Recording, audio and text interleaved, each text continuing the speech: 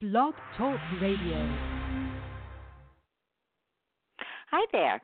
I'm Mary Eileen Williams at Feisty Side of 50 Radio, and this show is a celebration of baby boomers who are embracing life as we grow older. And we know that one of the best ways to do that is to fall under the spell of a gripping story of mayhem and murder. But that gets even better if it's a true crime story that marks a definitive time in our generation. Yes, I am talking about the Manson murders, and that will bring us to our guest today. Ivor Davis is a legendary reporter and author who has covered and personally witnessed some of the most heralded events of our lifetime. His credentials and experiences are really way too far too numerous and mentioned in this intro, but suffice it to say this guy has seen it all. He's traveled with the Beatles when they made their first tour of America. He's interviewed the biggest names in show business, and he got up close and personal with the Manson gang at Spahn Ranch. So Ivor has enjoyed unparalleled access to our generation's biggest names. His latest book is entitled Manson Exposed, a reporter's 50-year journey into madness and murder. Boy, is this a topic we all want to hear about. So without further ado, welcome, Ivor. Thank you for having me, Eileen, and I love to be part of the Feisty Side of 50 because that's where I'm going to stay. Yeah, me too. And also, I like to claim I'm way beyond the Feisty Side of 50. I will just confess it to you, Ivor. But I like to say I am in late middle age. It's just a secret between the two of us. Just a secret between the two of us, absolutely. Well, talk about secrets, and I do want to get into this amazing book because whether they were secrets to me, and I'd mentioned before we went on air, I thought I knew it all about the Manson story and all the people involved because I've seen a number of programs, but this book brings up so many new facts. It is so enlightening and so many aha moments. I want to get to it in a minute, but Ivor, I would like to start out with your personal history because, boy, talk about enlightening and aha, you have led some heck of a life. So tell us a little bit about your early days as a correspondent for the London Daily Express. Well, I was just very lucky because they sent me to America, to the West Coast, in the early 60s, and the 60s was a decade of unbelievable stories. And so I hit the ground running, and there was movie stars getting divorced. There were political stories. There was this group, a rock and roll group. I forget their name, from Liverpool, who I traveled with in 1964. I'm sure some of your listeners may remember Beatles. That was it. And so there I was with my ticket to ride with the Beatles. An incredible journey that was, and I must say, even 50-odd years later, I'm still amazed. My only problem was I wish at the time that I'd taken my iPhone camera with me when I traveled with the Beatles because I would have taken a lot more pictures. But so I got to do political stories. I was in the kitchen, unfortunately, when Bobby Kennedy in 1968 got shot. He was going to go on to become president, as most of the world knows.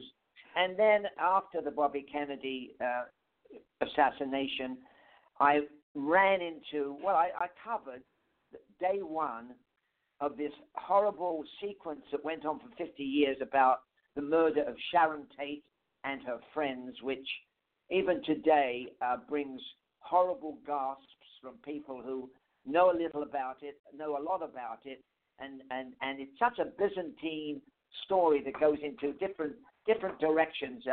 I wish we had 3 hours to cover it because, Eileen, we would need 3 hours. But anyway, you go ahead, you ask the question. So I was on the spot on the first day of the murders, and it took me on a circuitous path 50 years ago.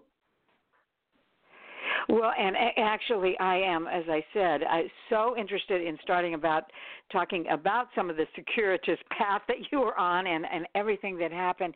But I do want to make one quick confession before we do that, and that is talking about murder. I am a former Beatle maniac, and I might have killed you, Ivor, for your spot in that journey with them on the first tour of America. Because boy, oh boy, were we passionate back then about that group of musicians. You kind of forgot their name for a moment, but I didn't. Yes. So Well, just wanted to tell you that. Yeah, I must interrupt you for a second. Are you telling me that you saw the Beatles back then?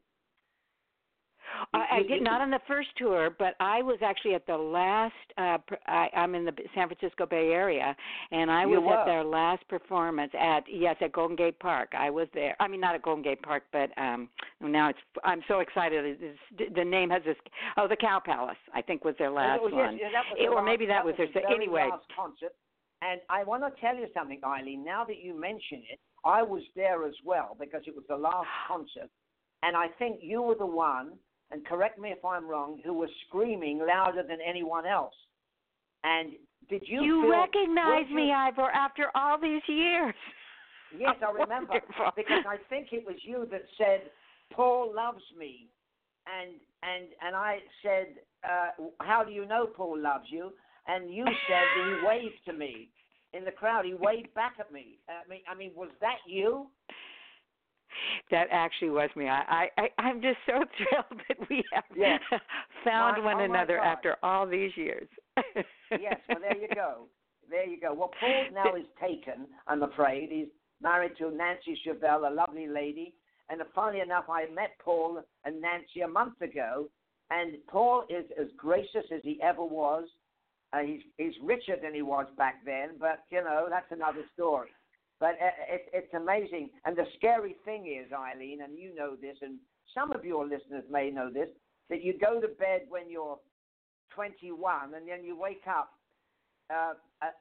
several decades later and you think, oh, my gosh, where did it go? Absolutely. Well, now you have reignited my love for Paul. I don't know how you recognized me and knew that was I, the one screaming the loudest. You gave yourself away with all the screaming nonstop. In fact, you were screaming so much that I could hardly hear the music. Sorry about that. Well, I'm sorry about that. Well, speaking of screaming, we have more screams to talk about, although we're going to refocus these screams a little bit because I really am so eager to share with our listeners all of the information. We won't be able to do that. We would need 3 hours, but at least some of the highlights of the things that I hadn't realized. Now, you were down there. You had mentioned that you got that your publishers called you immediately and said there was a murder. Get over there. So I'm going to let you take it from here. What was it like when you arrived at Cielo Drive, and what were those first few hours like? The first few hours were insane because we knew murder had been committed, but the police were not telling us anything, and there was me and about 30 television, radio, media, print reporters outside the gate, but we could actually see through the wire gate, and we could see bodies on the lawn covered by sheets, and we knew something terrible had happened. And then as I stood there, the police came from time to time and revealed who the victims were. And of course, when they said Sharon Tate, 28 or thereabouts, pregnant, 8.5 months, was a victim, I mean, it was like a cold, horrible chill.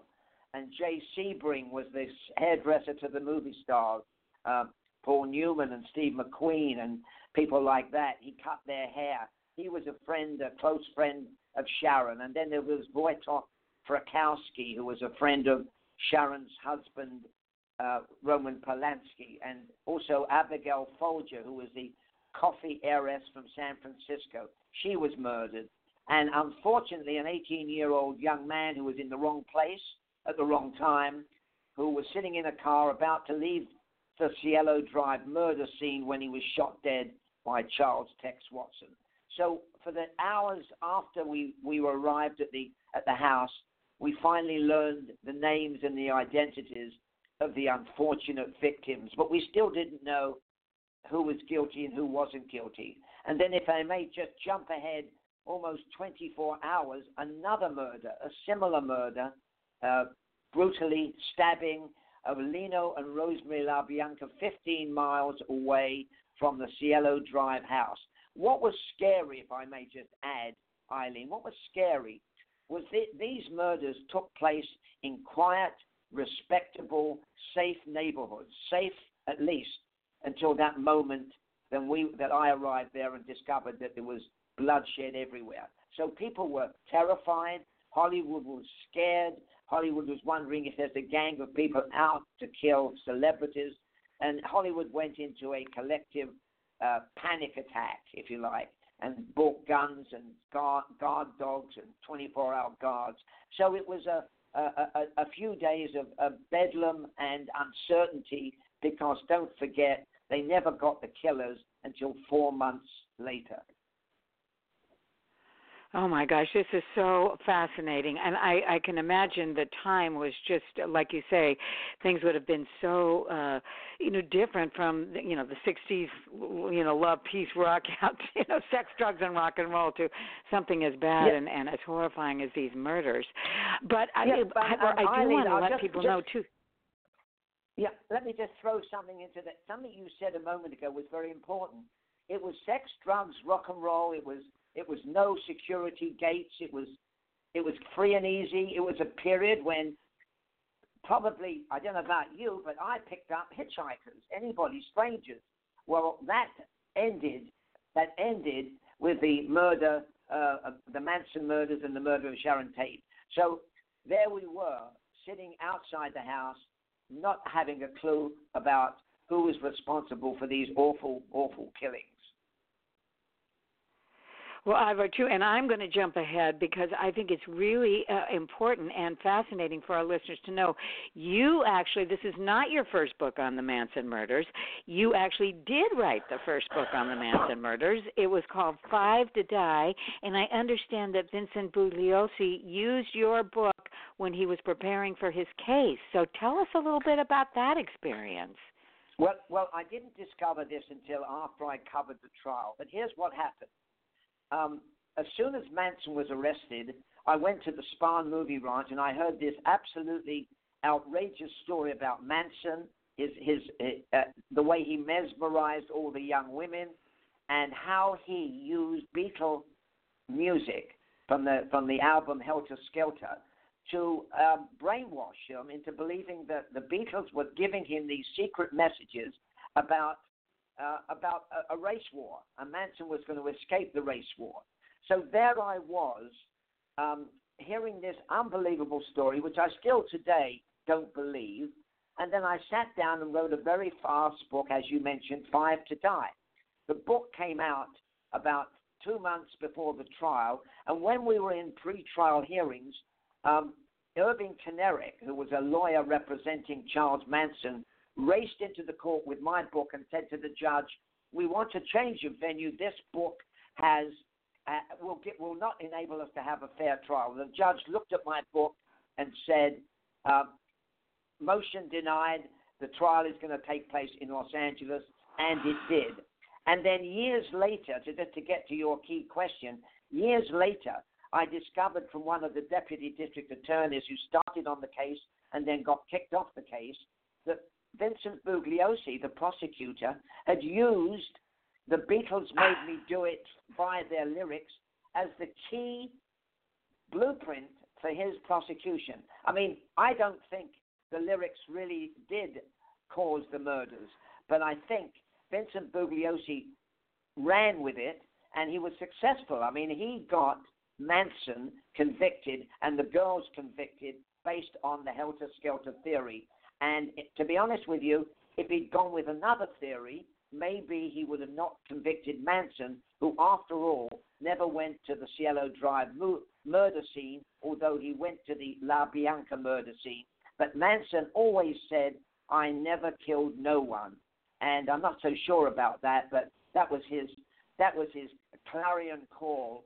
And, of course, they got the jury to convict and to send Manson and the girls to the gas chamber. But then, of course, in 1971, the death penalty in California was abolished. Manson became more famous, and that's why we're talking about him today, because, to be honest with you, Eileen, if Charles Manson had been executed in 1971, we probably wouldn't be having this conversation, and I probably wouldn't have written a book. Wow, I never thought about that, but I'm sure there is some truth to that. But now, Ivor, I'm sorry. Tell us a little bit about, since you already wrote a book about it, you already knew the facts. What made you want to revisit this story and bring in all these additional pieces of information? What made you want to write Manson Exposed? Well, here's what happened. I was visiting my daughter in Seattle, Washington, and she was having the kitchen remodeled. And during a break, I had a cup of coffee with the two young men who were remodeling the kitchen. They were in their early 30s. And we started talking about crime. And I said to them, by the way, talking about crime, do you know who Charles Manson is? And one of them said, wasn't he the guy that made everybody drink Kool-Aid? I said, no, that's a different guy. That's Jim Jones. And the other guy said, oh, Manson, yeah, he was the guy that was railroaded by the police. Manson wanted clean air and clean environment, and they actually arrested him, and they convicted him of murders he never convicted. And I thought to myself, oh, my God, these young men in their 30s, early 30s, have no idea whatsoever who Manson is and why he went to prison.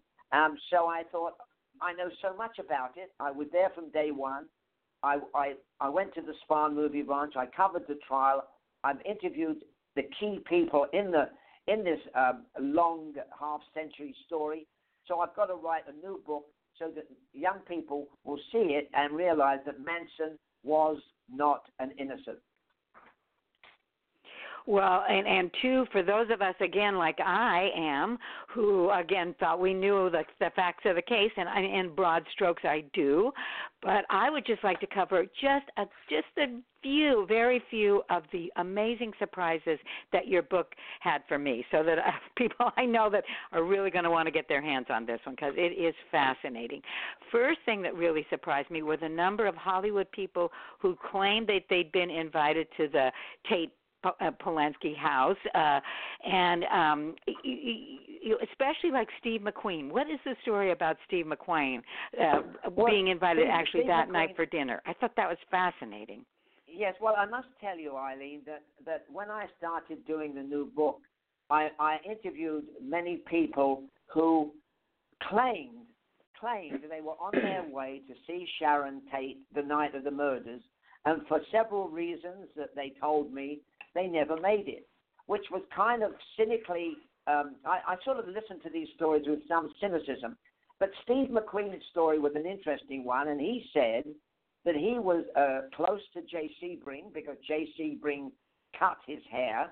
He was very fond of Sharon because he wanted Sharon to start with him in several of his movies. It never happened. And so on the night of the murders, he got on his motorcycle, and off he went to Cielo Drive. And on the way, and this is his story, he picked up a young maiden who was hitchhiking, and they got into a conversation, and Steve, being the kind of guy he was, took pity on the young woman and took her to a local motel, and they spent the night together. So that was his story, and Steve said, with a little bit of sense of humor, that this was his great escape. So that was Steve. And then I spoke to other people, Dennis Hopper, who said he also was on his way to see Sharon and then went to the Daisy nightclub. And also there was John Phillips of the Mamas and the Papas. And John Phillips, of course, is dead now, but his friend, Michael Spahn, who I met several times, was a film director. And Michael Spahn said, we set out that evening to see Sharon. We went to a Japanese restaurant in Los Angeles. We all got rolling over drunk. We were in no state to visit Sharon, and we managed to stagger back to Malibu Colony, and we missed going to the house. And there were so many other stories, and I listened to them with a little a little bit of cynicism, but I don't know. I mean, if everybody who said they were going to the house on the night of the murders had gone, the death toll would have been over 20. I mean, I say that, and I think it's a little bit exaggerated, but that's the story on that. Well, that is one fact I had no idea. Another that, again, surprised me, we all know that Dennis Wilson met Charles Manson. I mean, I don't mean we all, but anybody who's interested in the story knew about that one. But your book brought out that Neil Young also met him, thought he was brilliant, a frustrated artist, but a little intense, which I thought, oh, my gosh. Yeah. Yeah, well, the interesting little twist is that Charles Manson came out of prison, wanted to be a rock and roll star, and he decided to look around and see how he could achieve this. I mean, he did write music, he did write songs, and somehow, and here's how it happened, two of his young acolytes living on the Spahn movie ranch were picked up by Dennis Wilson, the drummer of the Beach Boys.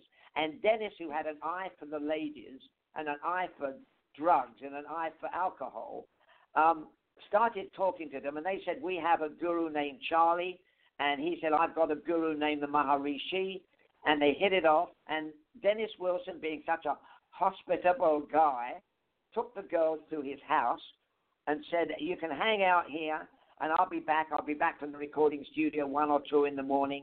And Dennis Wilson left the girls at his mansion on Sunset Boulevard, and when he came back at 2 in the morning, he was greeted at the front door by this puny-looking guy named Charlie Manson.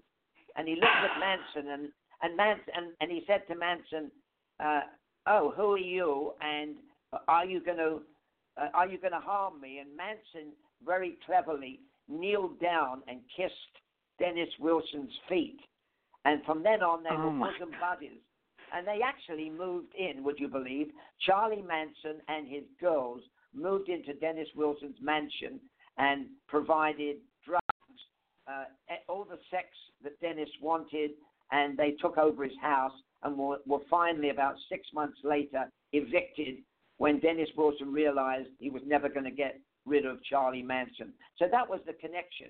But the other one key thing I must tell you, Eileen, is this, that thanks to Dennis Wilson, Charles Manson met Neil Young, the rock and rollers. He met many of the other Beach Boys like Mike Love. He met so many rock and rollers who came to Dennis Wilson's house, and Dennis Wilson allowed Manson to perform for these rock and roll people. And Manson loved it because he then had the eye of people like, again, members of the Mamas and the Papas, Cass Elliot, and also Terry Melcher. Terry Melcher, the son of Doris Day, who was a record producer, a great successful record producer, who decided that he thought that Manson could possibly be his new recording star. That story, of course, collapsed, and Manson never became a rock and roll star, although he became more famous than anyone in the history of crime in the 20th century. Absolutely. And Ivor, we've got about 5 minutes left before we have to close out. There's so much I want to ask you. I'd love to have you back again if you'd ever consider it. But first, before we leave, I have to ask you, not only did you do all this research and everything, but you also asked both John Lennon and Paul McCartney, your buddies, and of course, my buddies too, but you asked them what their thoughts are about Manson claiming that Helter Skelter was a sign for him to initiate a race war. Can you, in just a couple minutes, tell us about that? Yes, of course. Well, because I knew John and I knew Paul, because in 1964, as you mentioned, I traveled with the Beatles on their first American tour and finished up with them in San Francisco at the concert where you were at. So I spoke to John, who was at the time living in L.A. with May Pang, who was one of the Yoko Ono's friends.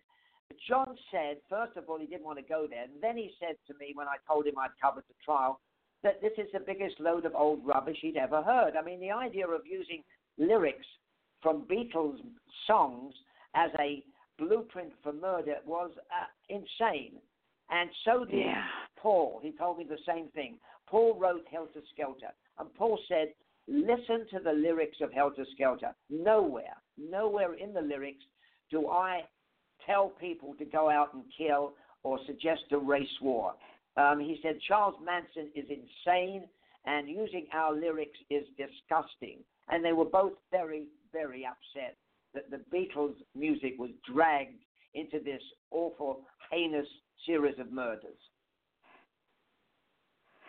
Well, Ivor, again, this book, each one of these facts leads to another one, to another insight and unknown piece of information that most of us wouldn't have any idea about. So this, I'm holding it in my hand right now, and I am a big fan of not only your book, but you as a person. It's been such a delight to interview you. Now, you also have you have a number of YouTube videos about the book. So where can people go to see you describing your book on YouTube? Yes, exactly. And you can actually get me on www.ivordavisbooks.com. Everything you wanted to know about me and were afraid to ask. But thank you for having me, Eileen. It's been fun. And you can now stop. Well, it has been so much fun for me, too, although I've been very afraid to ask a lot of those questions. It has been such a delight. I had huge expectations for this interview, and you fulfilled and surpassed everyone. So in the last minute or so, do you have any final thoughts for our listeners? No, I think your listeners should take a look at the movie by Quentin Tarantino, which is a fairy story, Once Upon a Time in Hollywood. It's called that because it is a fairy story, and it doesn't really tell you the truth, but I don't want to spoil it for anyone. Well, the truth is in your book. Go see the movie, but do not forget to read the book and take a look at your website and some of these YouTube videos because you can tell your fascinating charm is very apparent in each one of them. And Ivor, I want to thank you for not only your time, but your amazingly creative mind and sharing all about this fantastic book with us. Thank you for letting me be on the feisty side of 50. Lovely talking, Eileen. Lovely talking to you, too. And let me let you listeners out there know, grab this book. You are going to spend hours of really fascinating reading. I can tell you from personal experience, it is a page-turner, and you're going to want to know every juicy detail in this book. So until next time, this is Mary Eileen Williams at Feisty Side of 50 Radio, saying I'll catch you later. Bye-bye.